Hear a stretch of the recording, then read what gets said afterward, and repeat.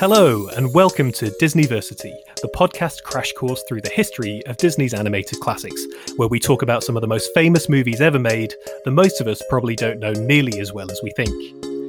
Each episode, we'll be moving forward in time through the legendary Disney catalogue, watching every feature film in the Walt Disney Animation Studios vault, from Snow White to Frozen 2, seeing how they stand up today, how they pushed the boundaries of animation, shaped the legacy of Walt Disney and the wider Disney brand, and how they influenced pop culture at large.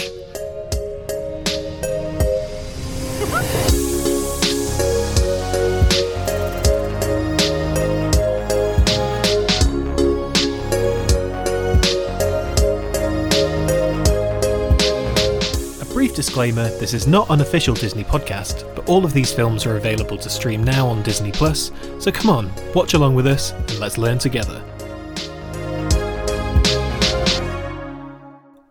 I'm film journalist Ben Travis, and while I can often be found playing games at Litwack's Family Fun Centre and Arcade, I'm not your Disneyversity lecturer. No, this week I'm a mere backing percussionist, gently shaking a pair of maracas to the beat as we watch through 57 films and counting. Our lead trumpet player is, of course, Dr. Sam Summers, our guide through one of the most groundbreaking and beloved animated movie catalogues of all time. Sam, I can tell you enjoyed being a lead trumpet player for this double bill of Disney films. That was a good one. That's one of my favourite. Sorry, I've lost that right. I was looking for the word sobriquet. What's a sobriquet? A sobriquet is it's like another name you give somebody. It's like a kind of title that somebody gets. Right. I'm going to slip that into conversation at some point. Next time someone gives me a sobriquet, I'm going to call them out on it. Very good. The other thing that's been distracting me is I was having to Google, this is incredibly embarrassing, I was having to Google what Litwack's Family Fun Centre and Arcade was because I missed that reference completely. It is, of course, the arcade from Wreck-It Ralph. I will pull out a random Disney reference every week that has nothing to do with the films that we're talking about. Yeah, I was like, when did Donald Duck visit Litwack's Family Arcade in Rio? I don't remember that happening in this movie. Yeah, my opening reference often has nothing to do with the films that we're discussing. I don't know why, but Sam, how are you? I don't know about you, but I'm really excited to start doing this again because, as we alluded to in our bonus episode that recently came out, we recorded the first 5 episodes of Disneyversity kind of last summer, like late summer. We did a bunch of recordings and then life got really busy and I was editing and all sorts of stuff. But now we are back in the saddle. This is our first episode proper for a good few months. And I'm really excited to delve into this new era. So how are you feeling about it all? I'm so excited, Ben. I mean, when you texted me one fateful day to ask me to do a podcast where we'll watch and talk about all the Disney movies, this was the period that I was most excited to talk about because we have seen and talked about, everyone's seen and talked about Dumbo and Fantasia and Bambi. I mean, maybe you hadn't seen some of them for a long time, but as an animation lecturer, these kinds of things, I'm almost sick to death of talking about them and thinking about them. I shouldn't say that because they're all fantastic films. I love to rewatch a lot of them, but these movies, this next run of 6 movies that we're going to be looking at, have so completely faded from the public consciousness, barely made an impact on the public consciousness when they first debuted in some cases. And they include some stuff that is just so far outside the boundaries of what people expect from a Disney movie. These were the films I was most excited to talk about. And we're here, and here we are, and you've seen them. I'm guessing you hadn't seen any of them before? No, we're going to get into all of this, but yeah, this is the real deep cut stuff. This is the sort of thing where I'm excited for a round to come up on Pointless. There's naming obscure Disney films, and the ones that I'm going to pull out on that day will be things like Saludos Amigos and The Three Caballeros, because I had basically never even heard of these, let alone seen them. So yeah, I'm happy for you that we're heading into some niche territory. And I'm aware that for the listeners as well, this is probably going to be uncharted territory for a lot of you. So this might be your first time watching these films or listening to people talk about them. And spoiler alert, but I've really enjoyed these 2 so far. So yeah, great stuff. That is great stuff. Would it be fair to say that you were somewhat reluctant to even cover these movies starting off? Because I know we had conversations about whether or not they counted. And I was like, no, Ben, they count. We're watching them. It's going to be great. Yeah, I mean, well, I was excited to watch some stuff that I'd never seen before or never really heard much about. But at the same time, it's like you look through the list of Disney films and you're hit with some big stuff in the first run of 5 movies, these massive classics. And then suddenly you hit a wall of like, huh? What's this? Huh? What's that? And then you look into what they are, and they're sort of these anthology package films. And you go, I've never heard of these films. They're not like strictly narrative features, but you are completely correct in saying that they are still listed as Walt Disney Animation Studios mainline releases. They are part of the Disney Animated Classics brand. So yeah, we're going to cover them all. But as we said in our bonus episode, we are going to be covering all of these, but 2 at a time. So that's enough from us. We're all sat down, the register's complete, and it's time for class to begin. This time, after the Elefine elegy that was Bambi, we head into a whole new phase of the Disney catalogue, the package films era, in which we'll be tackling 2 films per week across the next 3 instalments. First up, it's time to take a trip through various countries and cultures across Latin America, in 1942's Saludos Amigos and 1944's The Three Caballeros. I mean, there's not exactly a lot of plot in these films, Sam. As we've said, they are sort of anthologies, they are a mixture of little stories here and there. But do you want to give us a quick rundown first of Saludos Amigos and of The Three Caballeros? What are they about? Well, both films, as you've said, are Disney's way of exploring the various countries and cultures of Latin America. And they both do so in slightly different ways. They're both anthologies of short segments, effectively, but Saludos Amigos is built around a frame and device of documentary footage or pseudo-documentary footage telling the story of the Disney crew's journey around South America, gaining inspiration for these films. And The Three Caballeros is slightly more narratively driven. It focuses on Donald Duck, who's celebrating his birthday, for which his friends from Latin America have sent him various presents and surprises, and these different gifts are our gateways into the stories told in that film. So, Ben, did you know anything whatsoever about these films? Literally nothing at all, other than the fact that you're really excited about them. And you can kind of tell, obviously, from the titles that we're heading to a very different area of the world, like different languages. I didn't even know that there were Disney films that had titles that weren't in the English language. I didn't know what Saludos Amigos meant. I mean, I know amigos as friends. But yeah, I knew nothing about them. I didn't even know that this era existed, apart from when we've been talking about these films. So I have to say I had very little in the way of expectations of what these films would be, other than the fact that I knew that they were sort of a collection of short stories. They were actually slightly more narrative than I thought they would be. I'm really looking forward to discussing the differences between Saludos Amigos and The Three Caballeros, because they're quite different films. Like you say, they take very different approaches. And especially for Saludos Amigos, the framing of that I found really interesting and really enjoyable. So yeah, I didn't really know much about these at all. So after having watched them for the first time, what are your initial impressions? What stood out about these films? I really enjoyed both of them, and the thing that stood out overall was, don't get me wrong, I was really impressed by Fantasia when we watched Fantasia. But these 2 films, it's kind of like they just said, do you know what? Imagine if Fantasia was just like fun and colourful. And that's what these films are. They are so centred around music and telling these short stories that are very linked to nature and to different cultures and different views of the world. But it's so much more bouncy and vibrant. I'm not a classical music head. We spoke about this in the Fantasia episode. I'm not a classical music guy. I mean, I don't go deep on like samba music and stuff like that, but there is something so infectious about the Latin American rhythms that are at play in the music here that for so much of both of these films, I found myself tapping my feet the whole time. So I really enjoyed them, and they kind of, just came out of nowhere for me. I'm so happy to hear that. I'd be interested to know where you would place these films in relation to the other package films that we're going to watch. How well you think they hold up in comparison to those later films, whether you think that they're significantly better than those, because these 2 movies are a lot more narratively and thematically cohesive than the other package films that we're going to look at. So it'd be great to hear your thoughts on this whole era towards the end. Yeah, I haven't skipped ahead. I haven't seen anything past Caballeros as we record this, so I have no idea what comes next.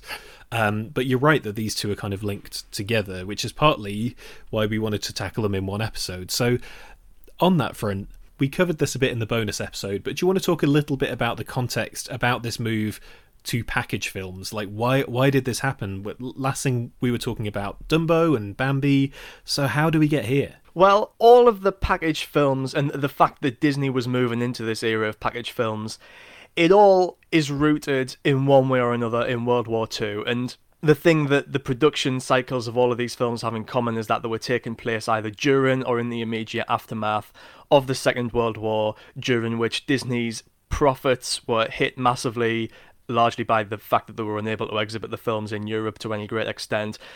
And a lot of their personnel were either actually fighting in the war or conscripted to produce propaganda films for the military. But Saludos Amigos and the Three Caballeros actually come from a much more specific initiative, and their existence isn't just related to the fact that Disney were trying to package together shorter and cheaper films to be released as features rather than producing one big budget lavish film, which is going to be more so the case with the later movies that we'll look at. But with Amigos and Caballeros, they actually come from a specific government initiative that Disney was roped into, so to speak. And I imagine that is to do with the move to telling Latin American stories, because we spoke in the last set of episodes about how the early Disney films, they come from a sort of European context and a USA context. So you had things like Pinocchio and Snow White were drawing from German and Italian stories. And then with the move to Dumbo and Bambi, those were quite American stories. So what prompted this move to telling Latin American stories and exploring this variety of cultures across Mexico and South America? Well, in 1940, Walt Disney was approached by the CIA. Oh my god, I was like, wait, where is this going? This sounds juicy. No, the CIA, the Coordinator of Inter-American Affairs. Okay. So this is basically a branch of the US government who were piloting what was known as the Good Neighbor Initiative. And the reasoning behind the Good Neighbor Initiative, the specific kind of thinking behind it, differs depending on what kind of source you look at. It was a program of government efforts to improve relationships with Latin America, with the countries of Central and South America. And every Disney-related source that I've read links this directly to what's described as the growing influence of the Axis powers and fascist ideology in Latin American countries. But when you go a bit broader than that and start reading other historical sources, it seems that this was something that was brewing before America was even involved in World War II. So it's just a broader initiative to try and improve relationships between those countries, which was perhaps given more urgency by America's entry into the war and the fears associated with that. So for Hollywood studios, this also opened up avenues of distribution, new avenues of distribution, while Europe was cut off. So there was a lot of incentive for Hollywood studios to get involved in this. Yeah, that makes sense, because we spoke over the last few episodes about how, after this initial huge launch of Snow White, suddenly all of these international territories that they made a massive amount of money from on that film, they couldn't really release anything. So this was a chance to release things that would, fingers crossed, be hits in Central and South America. Yeah, absolutely. So lots of different, it wasn't just Disney, lots of different studios and movie stars were getting involved and going on goodwill tours of South America.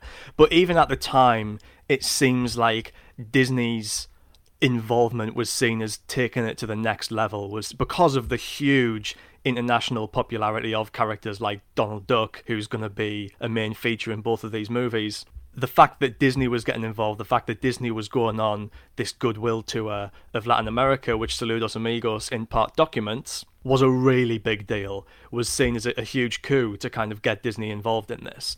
So what Disney was initially contracted to do was to go on this goodwill tour of, in this case, South America initially. They didn't visit Mexico on this tour, with a bunch of his directors and story artists and animators and musicians, visit a bunch of these countries and eventually produce a series of short films. That was what this was initially conceived as, a series of short films. But eventually, when they actually started making these movies, they figured it was a better idea to compile the first 4 into a feature film. And that's how Saludos Amigos came about. Yeah, that totally makes sense because, as I've alluded to, the framing of Saludos Amigos includes, live action footage of Disney personnel on these trips.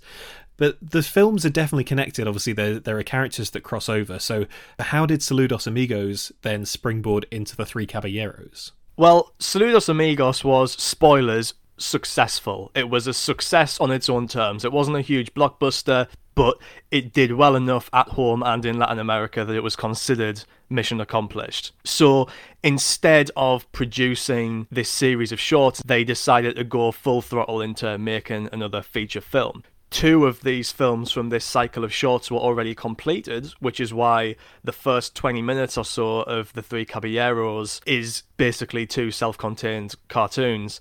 But then after that, they went headfirst into making it a feature and conceived a broader narrative to tie the whole thing together. Very good. So, shall we kick off our main discussion? Should we get stuck in first to Saludos Amigos and then into The Three Caballeros? Absolutely. First up then, let's talk about Saludos Amigos. This is a totally different kind of Disney movie to any we've really watched before. There is a bit of Fantasia DNA in there, I would say, but it's a 40-minute feature film. It's a bunch of shorts, there's a bit of live action, and it begins with all of the animators and the Disney team getting on a plane to go and visit some countries in Latin America, looking for new personalities, music, and dances, is what it says. And I had no idea that this was going to be part of the film, and I actually really liked the live action stuff. I thought it worked so well for this film to give it the context of the Disney team goes to other cultures and other countries to find inspiration, and in a very straightforward way, instead of spinning that into thinking, well, we are able to tell a story involving this culture, they just present it in a sort of factual way, but with that Disney style. Maybe I'm really naive, but I thought there was a real sincerity to the cultural exchange idea at play in both of these films, but definitely in Saludos Amigos, of this very American art form of these animated Disney films, but using it as a vehicle to explore and to educate other people about these cultures. Yeah, it really foregrounds the actual artists that they were collaborating with as well, the musicians and the painters that inspired their work on these films. We actually see some of them briefly and meet some of them. Another effect of using this live action footage was that a lot of Americans watching this, a lot of North Americans watching this, were seeing footage of these places for perhaps the first time. People didn't realize that Rio looked like that. People didn't realize that Rio had skyscrapers and a luscious beach and things like that. A lot of people almost thought of these countries as being third world countries, and obviously that wasn't the case. So it gave some North American audiences a more realistic view and a more sympathetic view of what these places looked like. I mean, as with some of the other films that we've spoken about so far, both of these films come up at the beginning with the warning about outdated cultural depictions, and they've slightly changed the way that they do that since we recorded the last batch of episodes. So now it comes up for 10 seconds before the film actually starts, rather than just in the description of the movie. And I totally understand that these depictions come from 70 odd years ago, and that there are probably a lot of things that aren't necessarily representative or accurate, but like I said, it feels like there is a sincerity to trying to accurately and educationally, for North American audiences, depict other people and other ways of lives and other cities. Something that I really liked as the film begins and the animators are sort of flying off to these destinations, you get a cartoon map and you get a bouncing plane bouncing across all these different destinations, which really reminded me of the start of Dumbo, of that cartoonish map of America, zooming into that map, having my good pal little Casey Jr. tooting along. I liked that link. It felt very Disney in the context of what we've seen before. So shall we get into some of the individual short films here? I really want to know what you thought about some of these segments, especially because this is our first encounter on this podcast with some of our good Disney friends. This is the first time we've met Donald, the first time we've met Goofy. And I'm excited about this because I know Donald Duck is your absolute boy. I know Donald Duck is one of your mega faves. And he's in the first short film here, which is Lake Titicaca. And Sam, my main impression of Donald Duck, especially from this, is that I wouldn't understand a single word he was saying if I hadn't have watched this with the subtitles on. He is indecipherable. I know he was indecipherable, but I think we still have to give a shout out to the voice actor Clarence Nash, who developed an absolutely iconic vocal characterization for this guy, right? And it's so hard to do. I don't know how they keep finding new voice actors to replace the old voice actors to play Donald Duck. I think it's a miracle they found even one guy who could do that voice. Have you ever tried it? I never have. Now, Sam, you've just teed yourself up for me saying, you've got a PhD in this. Can you do a Donald Duck voice? I can do a really good Mickey and Goofy. I can't do Donald Duck. I mean, I can do a noise. I've heard your Mickey. Your Mickey is good. You did that on one of the earlier podcasts. You did it in the Fantasia pod. It was great. Are you going to have a go at a Donald? I can do the basic, like... but I can't say anything. It's being able to make that noise and also talk at the same time. Like, no wonder you can't understand what the hell he's talking about at any moment. But this didn't put audiences off, Ben, because Donald Duck is not just one of my top boys. He was the world's top boy in the 1940s. He was absolutely huge. He was bigger than Mickey. That feels like when John Lennon said he was bigger than Jesus, but Donald Duck was bigger than Mickey at this point in time. I mean, in this segment, he is the celebrated North American tourist, they call him. And yeah, that feels like quite accurate billing for his status at the time. So through this segment, we get Donald at Lake Titicaca, trying out boats, having interactions with llamas. I have to say, the llamas, not only for me, felt like it was preempting The Emperor's New Groove, which we'll get to a long, long way down the line, but also there was a really funny moment where it was about how the llamas move, and they take bits of footage and then reverse it in a way that I was like, it's Tenet. It's the Tenet of llamas. And you get some fun Donald stuff of the set piece on the bridge, which I really enjoyed, which is Donald and the llama trying to cross a bridge, and all the slats are falling away, and they're having to sort of create a train of slats moving forward to get across the bridge. It was very, very cartoony this is my reference that I always use, but in a very Looney Tunes style, which feels completely different to the Disney stuff we've seen elsewhere. It feels like this is the most exaggerated version of that we've seen so far. But I mean, that's Disney feature films, right? Because don't forget that these kinds of shorts, including the Donald Duck and Goofy series, have been coming out at a steady pace all the way through the period we've been discussing on this podcast. They've never stopped. And these kinds of shorts predate the Disney feature films as well. It is interesting that they're now being incorporated fully into a feature film, but then it's also significant that the feature film we're talking about is a compilation of shorts that were originally intended to be released individually. I think at this point, and we'll see that this is the case when they return to making feature-length films, it was still considered that this kind of storytelling and this kind of humour and this kind of aesthetic wasn't suitable for long-form storytelling, but it lends itself really well to what these films are. And I think it lends itself to the production as well. Like you said, obviously it was intended to be a short film, but we talked about in the Dumbo episode that film was made essentially fast and cheap. And with having fewer resources, with animators off to war and all of that going on, I imagine it was a lot cheaper to make stuff like this rather than the more lavish and detailed and experimental stuff like Pinocchio and Fantasia. I mean, the production values on these films are comparable to those of the shorts that they were making prior to this. In fact, if you compare these shorts, especially the first three, the Donald and Goofy cartoons and the one featuring Pedro the Plane, if you compare these films to your average Mickey Mouse cartoon, something like Clock Cleaners, an absolute classic Mickey cartoon starring Donald and Goofy, they look cheaper. I think the individual budget for these films will have been lower than any given Mickey Mouse film, would be my guess. So you mentioned Pedro the Plane there, and Donald Duck might be your boy, but after watching this, Pedro the Plane is my boy. I thought he was absolutely adorable. He's so cute with his little face and his little plane wings flying through to get the mail. Oh, what a brave little guy. So Pedro the Plane comes from the second segment, which is focused on Chile, and it's about this kind of anthropomorphized plane who looks like something from the Cars universe, right? Yes, from the Cars sort of semi-official spin-off planes. Yeah. But less horrifying, because I hate anything in Cars that has eyes that isn't a car is kind of horrifying. I hate the tractors.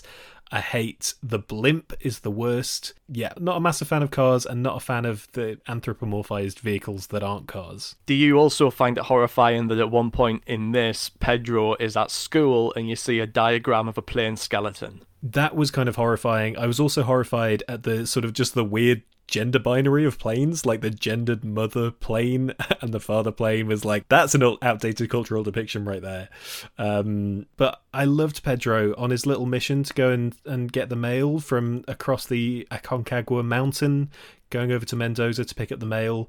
But when he was flying back, when he was having to fly through the scary storm, I was less scared of the mountain than of him losing the mail. He has the bag of mail tucked over one of his wings and he's flying all over the place. And I was like, that's going to fall off any second. I was terrified of him losing the mail. And then Pedro died. He just sort of died. And it was like, wait, what is going on? And then suddenly at the end, they just go, actually, he's not dead. And they don't tell you how or why. The story was a bit weird, but I just loved that little plane. I mean, you might say that he's a bad plane. He's bad at his job. Oh, he's a child. He's a literal child, Sam. He shouldn't have a job. I don't have too much to say about Pedro the plane, to be quite honest. I find it somewhat unremarkable, although I should have predicted that he would have been one of your favourites. I do have one fun Pedro fact, which is that the idea for this short actually predated the trip to South America. It was going to be its own standalone thing, and the plane was going to be called P.T. O'Toole. Oh, well, that's cute. Either way, I would have watched a feature-length film about this adorable little plane. But let's move on then, because another one of your boys is coming up. The next segment is El Gaucho Goofy. And you're a bit of a Goofy stan as well, right? Huge fan of Goofy. Especially a huge fan of this cycle, which had only just begun by the time this film was released, of Goofy parody instructional videos, which is one of the things that Goofy's best known for. Had you seen some of these films like on TV as a kid, the instructional Goofy movies? I don't think I had, because, yeah, a lot of what's happening in El Gaucho Goofy is just him kind of demonstrating how to be a gaucho, which is a sort of cowboy-like figure, and just being bad at it, which was kind of my beef in Snow White and the Seven Dwarfs with old Dopey. So, yeah, I have to say, I'm maybe not as much of a Goofy stan as you are. I mean, this was an iteration of what I would say was a really popular series of films, even if you've never heard of them, where Goofy interacts with this kind of stuffy upper-class narrator who's trying to teach him how to ski or how to play football or whatever. And this was originally in production as a how to be a cowboy movie, and then in relation to Saludos Amigos they decided to shift it up a bit to illustrate the differences between the cowboy and the Argentinian gaucho, which actually leads me to one of the things that I found most interesting watching this movie, which is that this is pitched as, in all the historical accounts, something that was meant to appeal to Latin American viewers, something that was made to bridge the gap between these countries and to reach out a hand of friendship to Latin America. But these shorts seem so clearly geared towards instead educating an American audience, right? I'm not saying that I don't see what any Latin American audience would get out of them. I think obviously seeing your culture engaged with to a reasonable degree of accuracy by someone like Disney and by these really popular characters would be very pleasurable, but they seem to be geared towards educating an American audience, telling them about the culture of these countries, rather than aimed at somebody who already knew all of this stuff, because it was their culture. Completely, yeah, especially with this Goofy segment, because my main takeaway from this was that it's a nice mix of kind of just funny, cartoony, goofy antics, while also trying to be genuinely quite informative about the culture of the Argentine gauchos. I mean, I didn't love this segment, but I appreciated what it was trying to do. My favourite moment of the Goofy antics was him spiking his butt on the spears. That was pretty good. And something this has in common with the Donald segment as well is that Donald and Goofy are positioned as American kind of interlopers who are perhaps with good intentions trying to take on the culture of these countries or trying to educate themselves about the culture of these countries, but they're the butt of the joke, not the culture. Mm-hmm. So I think there are problematic elements in these films related to the extent to which some of these societies are exoticized, particularly by the narration. For example, in Peru, it describes their music as strange and exotic. It describes it as being the land of the Incas, for example, rather than focusing on the contemporary people who lived there. But I think it was a smart move to make the predominant focal point of the humor in these segments the American characters who are making fools of themselves, rather than making comic stereotypes out of the Latin American people. Yeah, and it positions the Disney characters in the position of the Disney animators of going over and learning about this culture. I'd much rather that than, like you say, let's have a Gaucho character and have it actually be Goofy. Would feel a bit awkward. That would feel more like cultural appropriation rather than what we get here, which is these characters, trying to learn about these different countries and cultures. But those three shorts are kind of all a warm-up to the final segment of Saludos Amigos, which is Aquarela do Brasil, where we're off to Rio, and this is where we meet Joe Carioca, who is an old Papagayo parrot. Sam, what's your thoughts on Joe Carioca? Were you excited for me to get to meet this character? Is he someone who holds a special place for you? I mean, he doesn't appear in anywhere near as many things as someone like Donald or Goofy, although we'll talk later on, he has recurred on some occasions. But I'm not intimately familiar with the guy, but from what I've seen, I love him. He's currently my avatar on Disney+, the recently dropped Joe Carioca avatar, and I snapped that right up. He's just a cool guy, right? He's just so slick. Yeah, he is a pretty cool dude, and it's fun to see him interacting with Donald because they are just worlds apart. Like you say, Joe Carioca is so slick and laid back, and Donald is uptight and angry and cranky, and they make a really fun double act in this. He was voiced by a singer called Jose Oliveira, what his stage name was Zé Carioca, and Joe's actual name is Jose Carioca, so they actually basically named the character after the performer, which is something that this interaction with an integration of Latin American performers into the films is something that the Three Caballeros would take up to a far greater extent. But I think you do get a lot of personality. I don't really know much about this singer and what his stage persona was, but you can feel that, even though he's just appeared and he's only in this film for a couple of minutes, he feels like a lived-in character. I love the introduction to this segment. There was a moment that just really struck me as so creative, which was taking us into the world of Aquarela do Brasil, and you have a paintbrush painting the scenery, and I love that layer that you will have had an animator hand drawing and painting this sequence of a paintbrush painting the scenery, and then the colour and the water and everything just springs to life once they kind of create the basic backdrop. It was just beautiful and so vibrant, and this is the segment especially when I'm talking about, hey, what if Fantasia was fun? That it's samba and it's colourful and it's vibrant, and you have these really cool, livable characters just having a big old song and dance session. I loved it. It's really, really beautiful to watch, isn't it? I think the fluidity of the animation kind of syncs up with, obviously, the music, but also with the visual image of paint dripping from the paintbrush. Everything that the paintbrush paints, particularly like the river, the stream, takes on that aspect of fluidity, and you just don't want this to end. You just don't want it to stop, but then it does. It's over really quickly. It's over just as it's getting going, which is a shame. I mean, in terms of how infectious it is, I love that Donald Duck, as angry as he is, there's a bit where he's kind of fuming. His face is fuming, but his butt can't help but start jigging to the music. And I really liked as well that Jose Carioca is kind of buzzed to be meeting Donald Duck. That was a nice touch as well. That obviously you've got these two legends, one from North America, one from South America, who are just buzzing off each other and vibing together. Yeah, you get a great dynamic where it feels like Joe was really excited to meet Donald, and then when he did, quickly realised that he was a bit of a tool and just kind of plays off him a bit in almost like a Bugs Bunny suave kind of way. There's this great moment where Donald drinks some kind of alcoholic beverage. I don't know, I don't drink. You might be able to tell me what it was, Ben. And it affects him such that a burst of flame comes out of his mouth. And then Joe Carioca just coolly lights his cigar on the fire and takes a puff. It's like, oh my god, this guy is so cool. He is such a cool dude. And I can tell you exactly what that drink is, because I loved that in this film, Donald Duck drinks cachaça, and that is a sugarcane rum. And my favourite drink, if I'm at a bar that does cocktails, my go-to drink would be a caipirinha, which is cachaça and lime and a lot of sugar and ice, and that's basically it. And it's very sharp and very sweet at the same time. It's kind of in a similar-ish vein to something like a margarita, where it gives you that sort of sour ooh, and then you get that sweet sort of lime hit.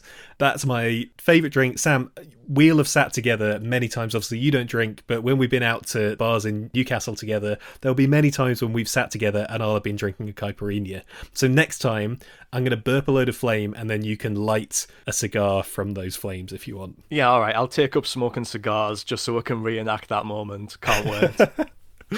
So that kind of brings us to the end of Saludos Amigos. And yeah, I just thought this film overall, it feels quite lightweight. I think potentially intentionally, it was not designed necessarily as a major heavyweight feature in the way that the last 5 Disney films have. But I did think there was something really quite sincere and beautiful about this film. I think there's something really genuine about the way that the Disney team seemed to have been properly inspired by the sights and sounds and the lives of people in South America and in Latin American countries. So I'm really glad that we actually did tackle this film in the end. Yeah, I think it's something that if you go into it with reasonable expectations, if you know that you're not expecting something anywhere near the caliber of a Fantasia or a Bambi, then I think you'll be entertained, and I think you'll be impressed by some of it. Let's leave Saludos Amigos there then. Adios, amigos. Oh, that was great. That's staying in.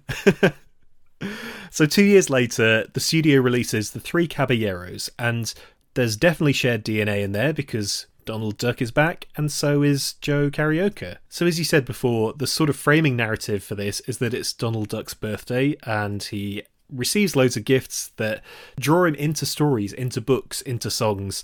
Sam, the first thing I want to bring up from The Three Caballeros is that Donald Duck's birthday is Friday the 13th. Has that always been like an unlucky date? How important is it in the Disney lore that that's Donald Duck's birthday? The thing about that is, Ben, is that Friday the 13th isn't a date, is it? Friday the 13th is a day that occurs rarely. It's not his birthday on Friday the 13th every year. But is it significant that this birthday for him is a Friday the 13th? I don't know, it struck me that you don't just pluck that date out of nowhere, or maybe you do. Well, he's an unlucky guy. That's one of his hallmarks, is that he's an unlucky guy. So I think the idea that he was born on Friday the 13th might be significant. I think, okay, I'm going to at some point look up at an actual calendar when Friday the 13th, 1942 would have been, and then try and figure out when Donald Duck was born, because I think you have to assume that his actual original birthday was Friday the 13th, when he was actually born, and that also his birthday this year is Friday the 13th, right? On this particular year in 1944. And that means that if we find out when Friday the 13th was in 1944, then Donald's actual birthday is the previous Friday the 13th, which fell on that exact date, which was possibly hundreds of years ago. I don't know how the maths on that works out. It wouldn't surprise me if Donald Duck was secretly, hundreds and hundreds of years old. He's an ancient entity who has been flung through space and time. But like you alluded to earlier, there is a slightly strange through line in The Three Caballeros, because the first segment we get is something called The Cold-Blooded Penguin, which is just a fun little adventure about some penguins. This penguin who's sick of being cold, which, as we record this in a freezing cold January, I definitely related to. And then there's a section that's all about just different birds from around the world, and I was like, okay, well, Donald Duck is also a bird. Is this just a film about, like, birds of the world? But then, as it goes on, it's kind of not. It's a weird hodgepodge of different things. Yeah, it's all about birds this and birds that, and then suddenly you hit with Burrito the Flying Donkey. Which I guess he's avian, he flies, he takes to the skies. Yeah, so... I guess so. It's just a slightly strange connective tissue that doesn't really feel like it hangs together. But I have to say, I did enjoy the penguins. I love penguins. They're some of my favourite animals. And so obviously we get the Mary Poppins penguins down the line, even though we're not going to cover Poppins because it's not one of the animated classics. But Pablo the penguin, I thought was just like super cute, even though he's grumpy. The way that he keeps warming his butt on the fire, super cute.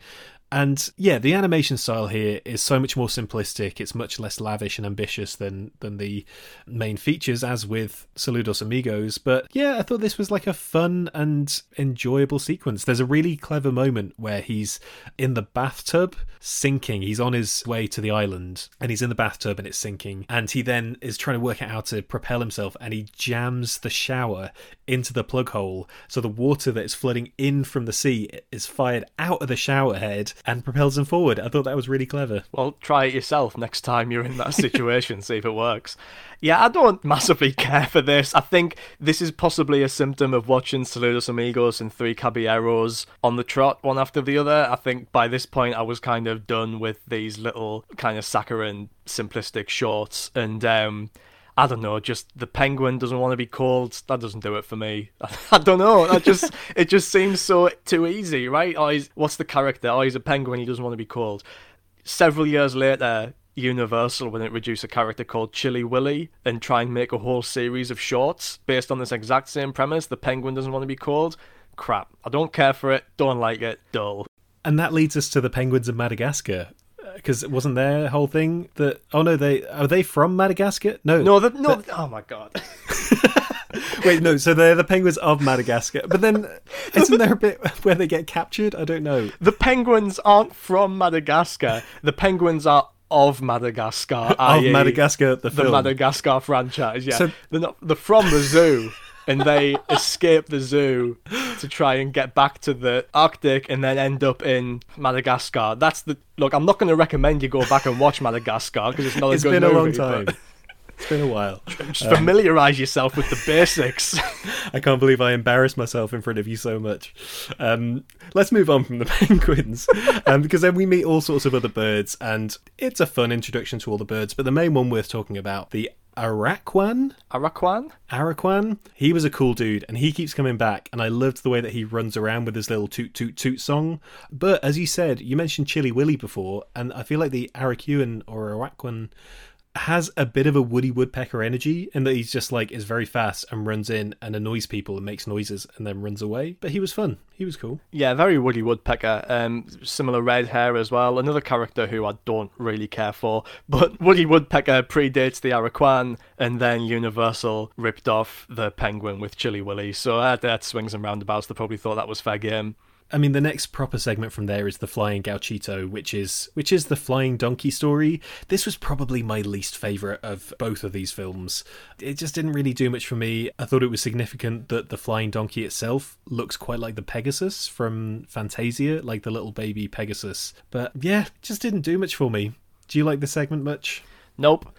Again, like I said, I'm kind of... Well, both of these shorts were ones that didn't make it into Saludos Amigos. I mean, I don't think they were finished by the time Saludos Amigos was being put together, but they were, the 5th and 6th highest priority films for them to produce when they came back from this trip. And yeah, they don't really hold up to those shorts, and they really make the start of this film drag. I think if they had to be included, split up and reinserted at different points so that you don't just get the two of them straight away.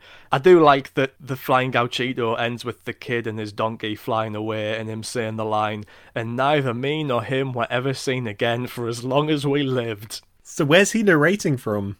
From seclusion, from the bunker. Yeah, hiding away, but they don't even get away with the money. They drop the money. So why is he hiding out? He's just sick of society. We live in a society, man. He just wants out. He's getting off the grid. Fair play to him. I mean, I think those segments feel kind of inessential because what comes next is, for me, again, one of the absolute highlights of the Three Caballeros. This is where it really kicks into gear.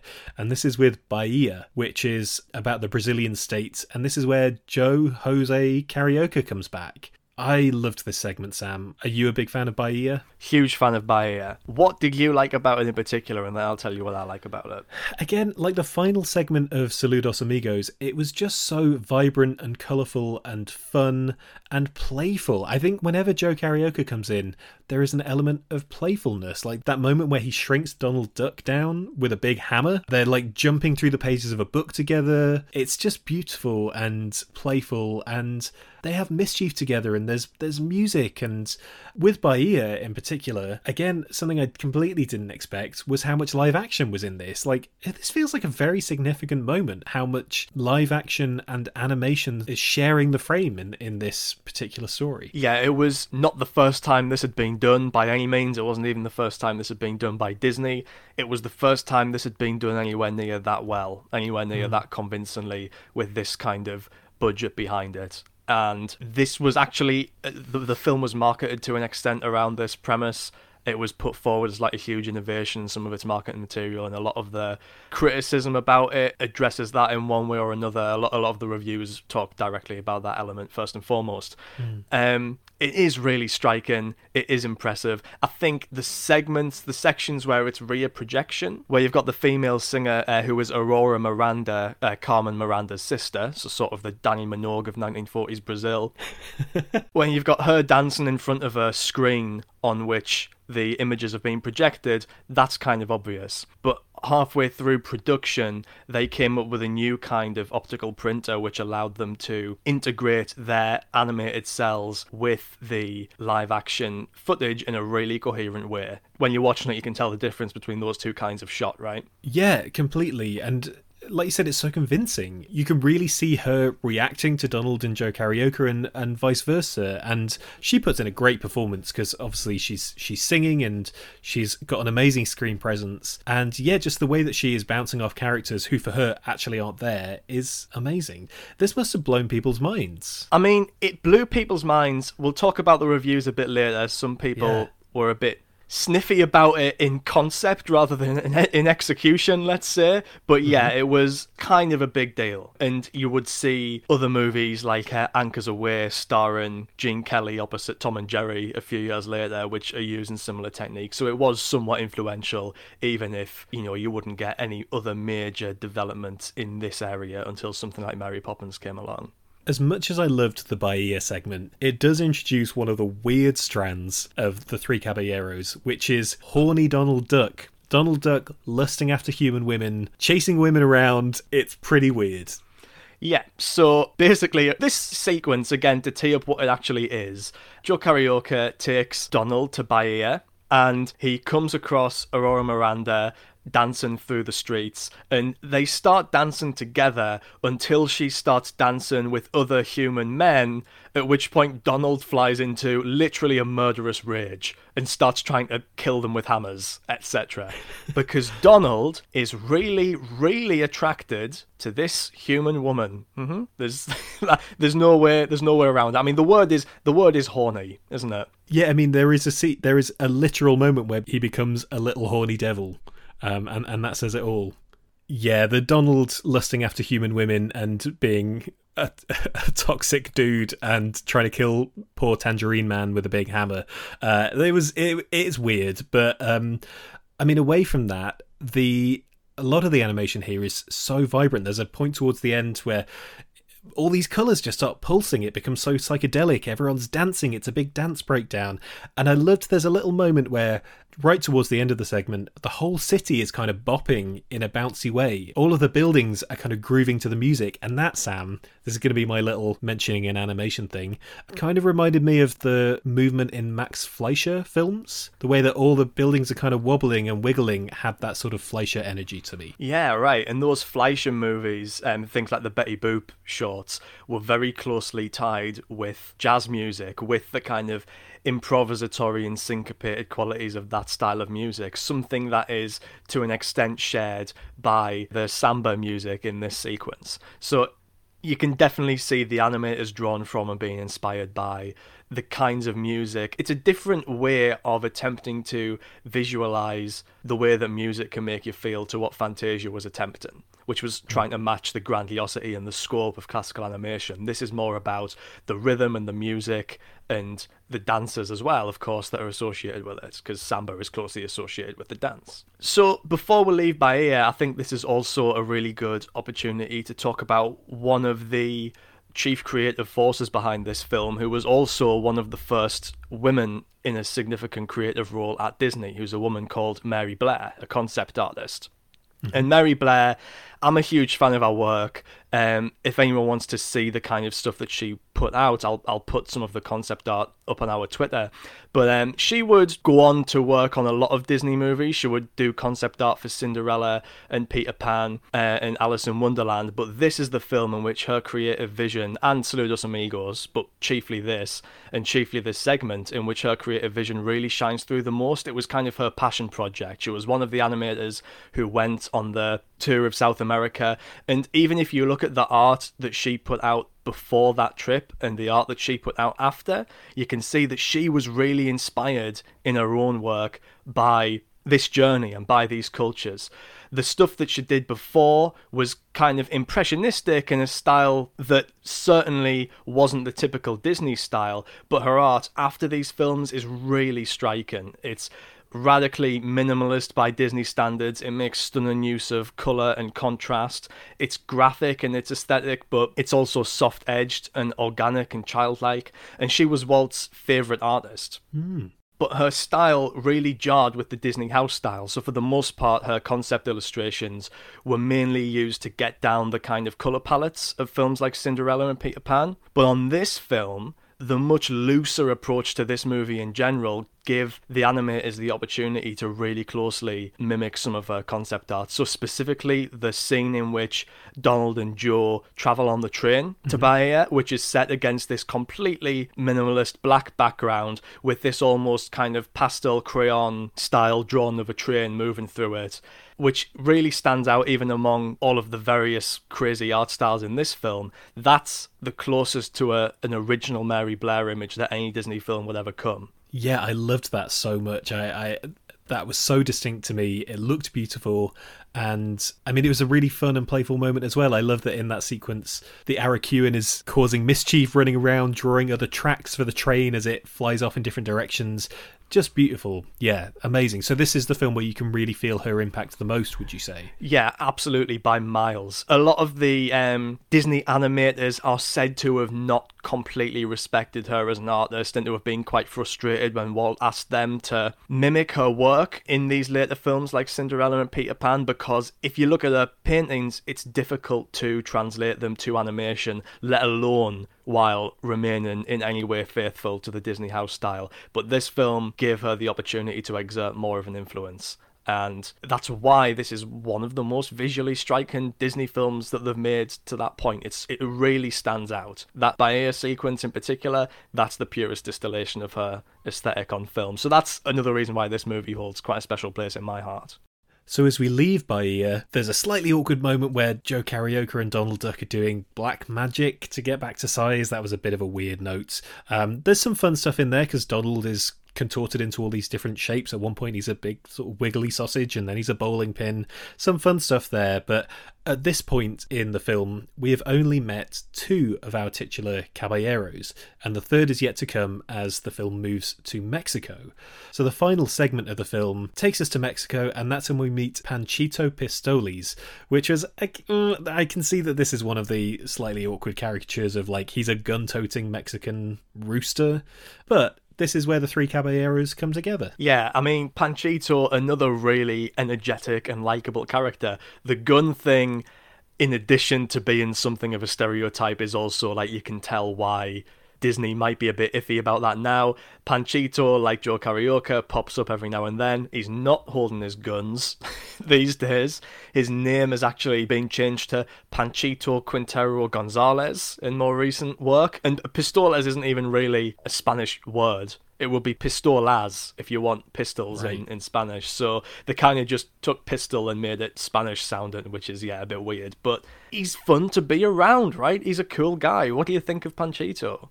Yeah, he didn't make as big an impression on me as Joe Carioca. But yeah, he is a fun and energetic sort of character. I think what's really interesting with both of these films is that they sell character really well. They introduce characters that are really likable. When we did our recap bonus episode, something I said that I still sort of agree with is that actually a lot of the characters in the first 5 Disney films, I don't know, there aren't that many really lovable ones. Like, whereas Joe Carioca I thought was just super cool, and you have the classic gang. Yeah, I didn't mind Panchito. He wasn't my favourite though. But I did like these sequences where they're travelling through different areas of Mexico. So they're travelling on the Magic Serape, which moves just like Aladdin's magic carpet, me projecting my 90s Disney nostalgia onto this. And again, it's blending live action and animation. You have them flying to Lolongo in Veracruz and to Acapulco Beach, where once again Donald Duck is being a right pest and a perv, chasing down all the screaming women and yelling things like, "I'll be right down, toots." Oh, Donald, leave the women alone.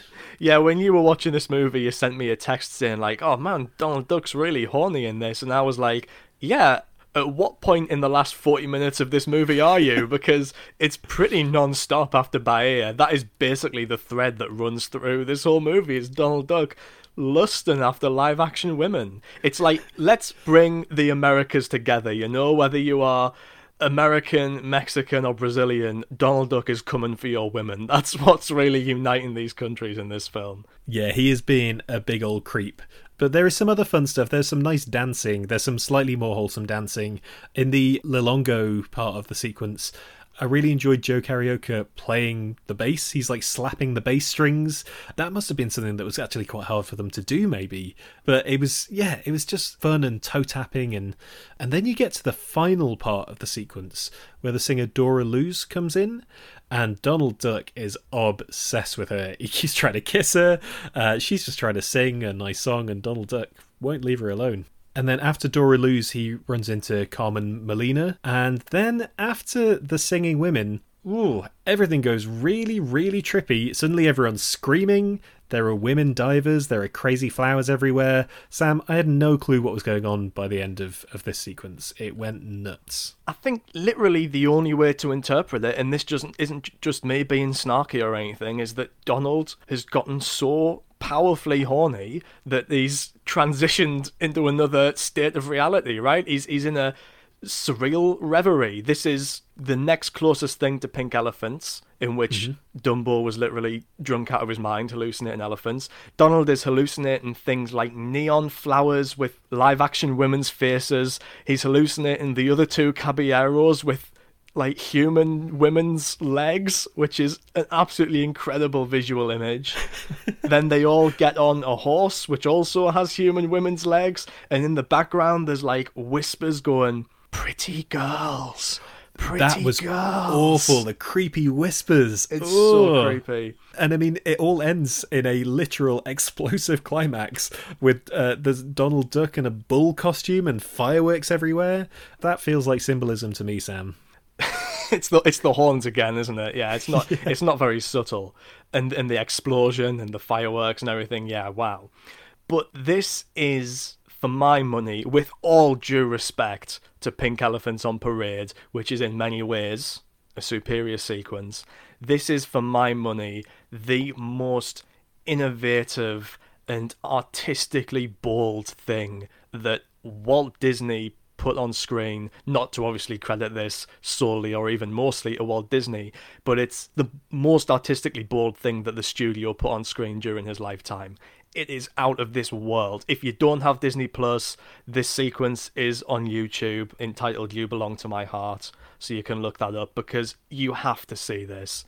I just think the imagery that is on display here is so far beyond anything else that this studio would ever work on. Yeah, I mean, that's a huge claim. I still personally think that the Pink Elephants is kind of weirder, Okay. but I just had no idea that this was coming. It kind of feels very, very abrupt at the end of this film, considering it starts with the little chilly penguin who wants to be warm, and then you go to Bahia and things start to heat up a bit, and by the end you're just in a completely different place. It just sort of comes out from absolutely nowhere and sucks you around the face. Yeah, this is one of those movies where it's like, who is this actually for? Not just in terms of, is this for American audiences or Latin American audiences, but I talk a lot about how these Disney movies that we're talking about in this period were never intended to be exclusively for children. Much like most movies that were coming out at this point in time, they were family films. But in this movie, you start off with these two segments, which are fairly benign, almost difficult to imagine an adult really enjoying them, right? Like the penguin sequence, that is for kids. And then it ends with Donald lusting after human women in a really explicit way that is impossible to interpret as anything other than like raw carnal desire. How is this the same movie? It is all over the place, and I think that's going to play a big factor in my overall assessment of the Three Caballeros. But that brings us to the end of that film, so thus ends our main discussion of Saludos Amigos and the Three Caballeros.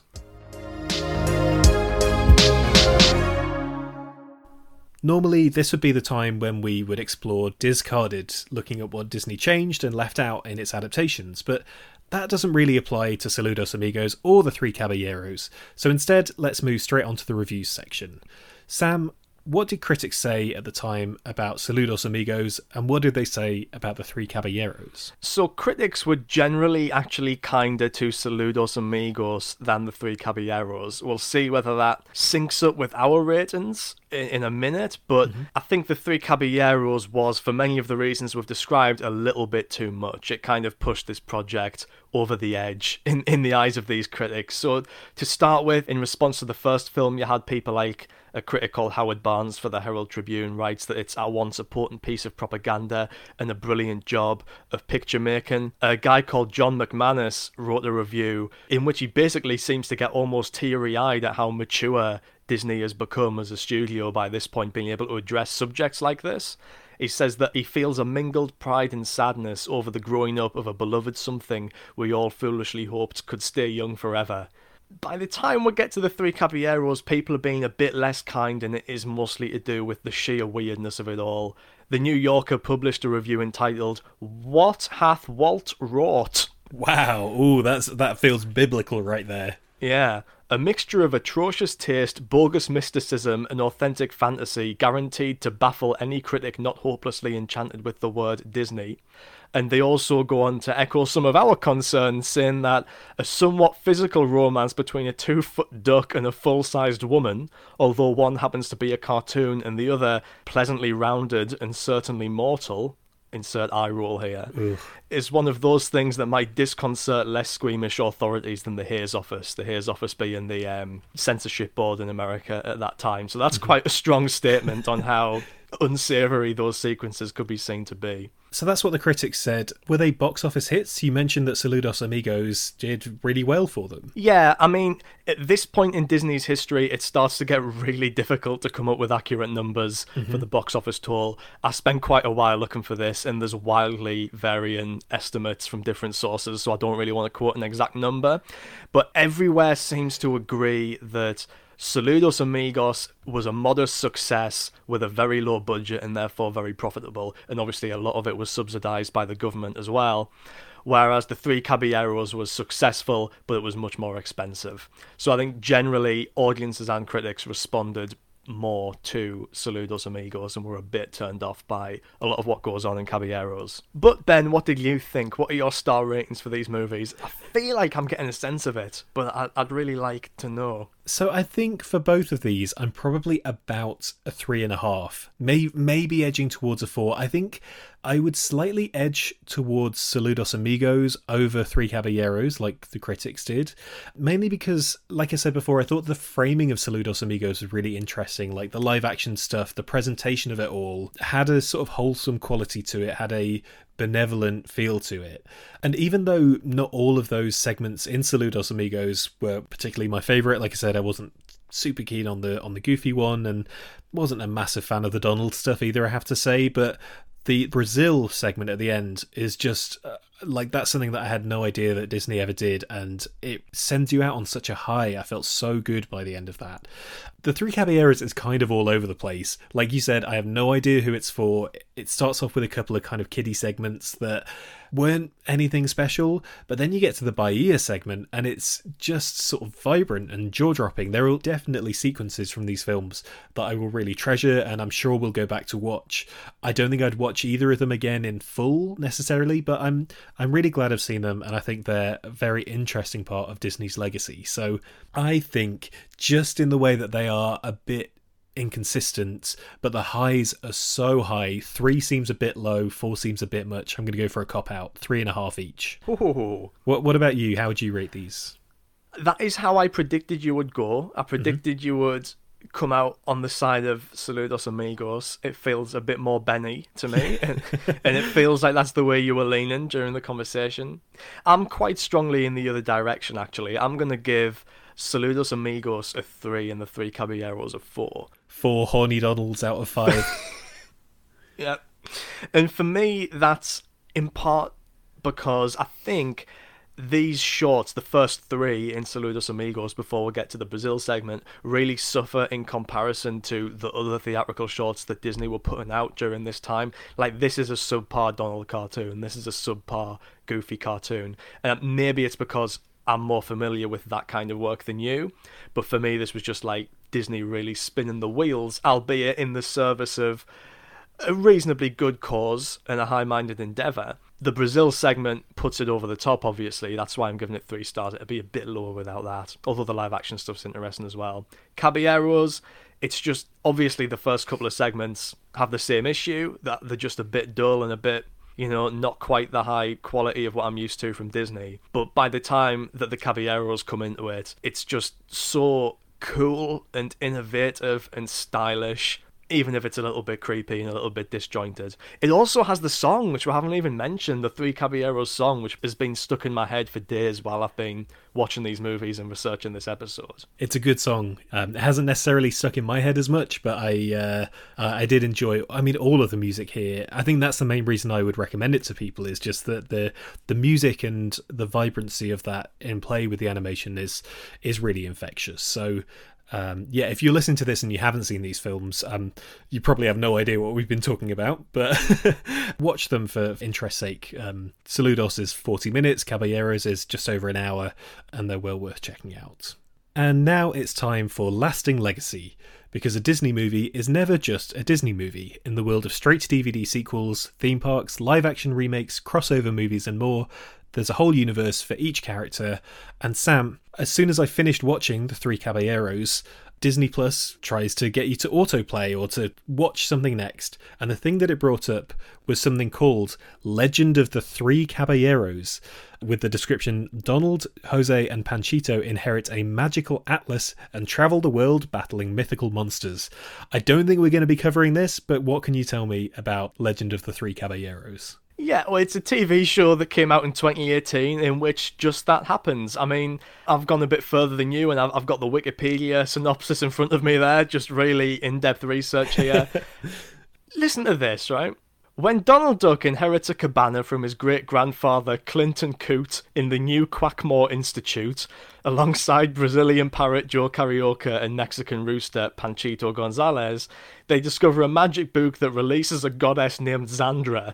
The goddess explains that Donald, Joe and Panchito are the descendants of a trio of adventurers who long ago travelled to stop the evil sorcerer Lord Feldrake from taking over the world, and sealed him in a magical staff. Meanwhile, the staff containing Feldrake is discovered by his descendant Baron von Sheldgoose, the corrupt president of the New Quackmore Institute. Sheldgoose sets out to revive Feldrake. The new Three Caballeros must learn to become heroes to save the world from disaster. It's a bit more it's in a higher register than what we're used to, right? This is fantasy. This is action. That is some deep lore right there. That is heavy stuff. There's an episode that ends with the Three Caballeros being killed. What? Presumably they come back. Yeah, they come back right at the start of the next episode in the underworld, but it ends with them being killed. Take that, kids. Enjoy that with your cereal. It says 6+ on Disney Plus. Age rating. They're all slain by the god of death. And in the cover image on Disney Plus, just to give people a bit of an idea of just how much of a hodgepodge this is, which I guess is in keeping with the Three Caballeros movie, they're all holding swords, and they're surrounded by a minotaur, a goblin, and the ghosts of several dead presidents. I think we might have to do a separate series. We'll start a Patreon and we'll watch every episode of Legend of the Three Caballeros. But what are the other parts of the lasting legacy of Saludos Amigos and the Three Caballeros? Do we see Joe Carioca again? Joe and Panchito both pop up in a bunch of kind of comic strips from around that period, from like the 40s, 50s and 60s. These comic strips also introduce Panchito's horse, Senor Martinez, who sounds like a great guy. And the Araquan bird had a bit of an afterlife in comic strips as well. There was an aborted third film, actually, which was going to carry on the story, such as it is, of the Three Caballeros. Because obviously, the original government contract specified that they had to produce a certain number of shorts, more than they actually ended up making for these films. But by the time Amigos and Caballeros were in production as feature films, they thought, okay, let's cancel that, let's make a trilogy, let's make 3 feature-length films instead of all these shorts. But because Caballeros didn't do too well, and of course because World War II ended, as did the Good Neighbor Initiative, this film was cancelled. It was going to be mostly based in Cuba and was made in quite close collaboration with the Cuban government. it was going to include a fourth Caballero, who was going to be a fighting cock. Interesting. Seems a bit dicey from an animal rights perspective, but there you go. And they completed, I believe they completed 2 segments of this, and they both show up later on. Ooh, okay, that's interesting. That's a good teaser. You'll have to let me know when those arise, but... You'll probably know. Yeah, I'll be like, why is there a fighting cock in Cuba? That sounds familiar. Okay, well, I'm looking forward to that. And yeah, is there anything else? Is there anything theme park-wise? There is a theme park ride based on the 3 Caballeros in Epcot. Is it nuts? Does Donald explode with horny energy? Well, Ben, almost. You've been quite prophetic there in what you've said. It's in Epcot's Mexico Pavilion. For people who don't know, there's an area in Epcot where they have different pavilions based around different countries in the world, and they have restaurants and bars and stores and things based on lots of various different countries, and one of them's always been Mexico. And for a long time, they had kind of a generic ride. It's a dark ride where you're in a boat going down a stream through various Mexican landscapes. And in 2007, they decided to update it to include these original IP that they already own, Joe Carioca, and obviously the Mexican character Panchito Gonzalez, to use his modern name. And it keeps the bones of the original ride, which does look really cool. Lots of really beautiful recreations of Mexican cities and mountains and things like that. But it includes this narrative which plays out on a bunch of screens as you go through the ride of the 3 Caballeros have been booked for the gig of their lives, a big show, but Donald Duck has gone missing and they've got to track him down. It's a bit like that movie Get Him to the Greek with Russell Brand.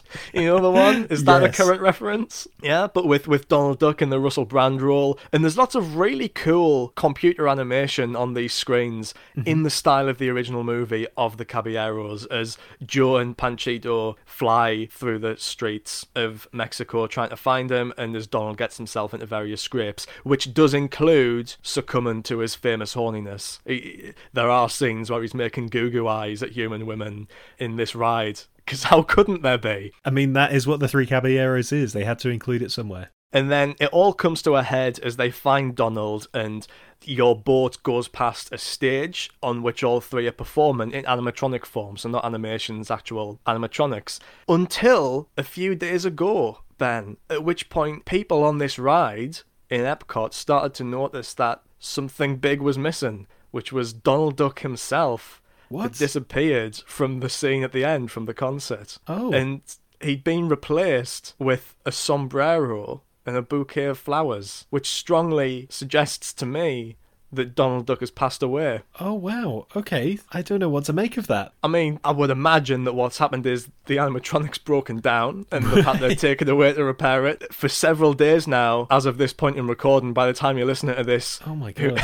who knows if he'll be back. If you go past, you see Joe and Panchito singing the hearts out next to a really kind of maudlin memorial for Donald Duck. So rest in peace. Wow, what a sad note on which to end. We're going to end the Saludos Amigos and 3 Caballeros episode with just 2 remaining Caballeros. This episode is dedicated to Donald Duck, Friday the 13th to the present day.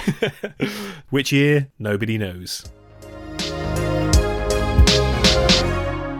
And that is it for this week's class. Join us again for next week's seminar, when we'll once again be exploring a pair of bounteous packages. Firstly, Make Mine Music, followed by Fun and Fancy Free. And as we mentioned in the recent bonus episode, for some reason, Make Mine Music is one of the very few classic Disney animated movies that isn't actually on Disney+, but it is readily available on DVD, so if you're watching along with us, be sure to try and find a copy on disc. In the meantime, if you've enjoyed this episode, please do subscribe wherever you get your podcasts. Please do just leave us a little review or a star rating on the podcast platform of your choice. And in return, we'll thank you by getting Sam to record a voicemail message for you in his best Donald Duck impression. But for now, it's goodbye from Sam. Oh my god, that was terrifying. And it's goodbye from me. Thanks so much for listening, and adios, amigos.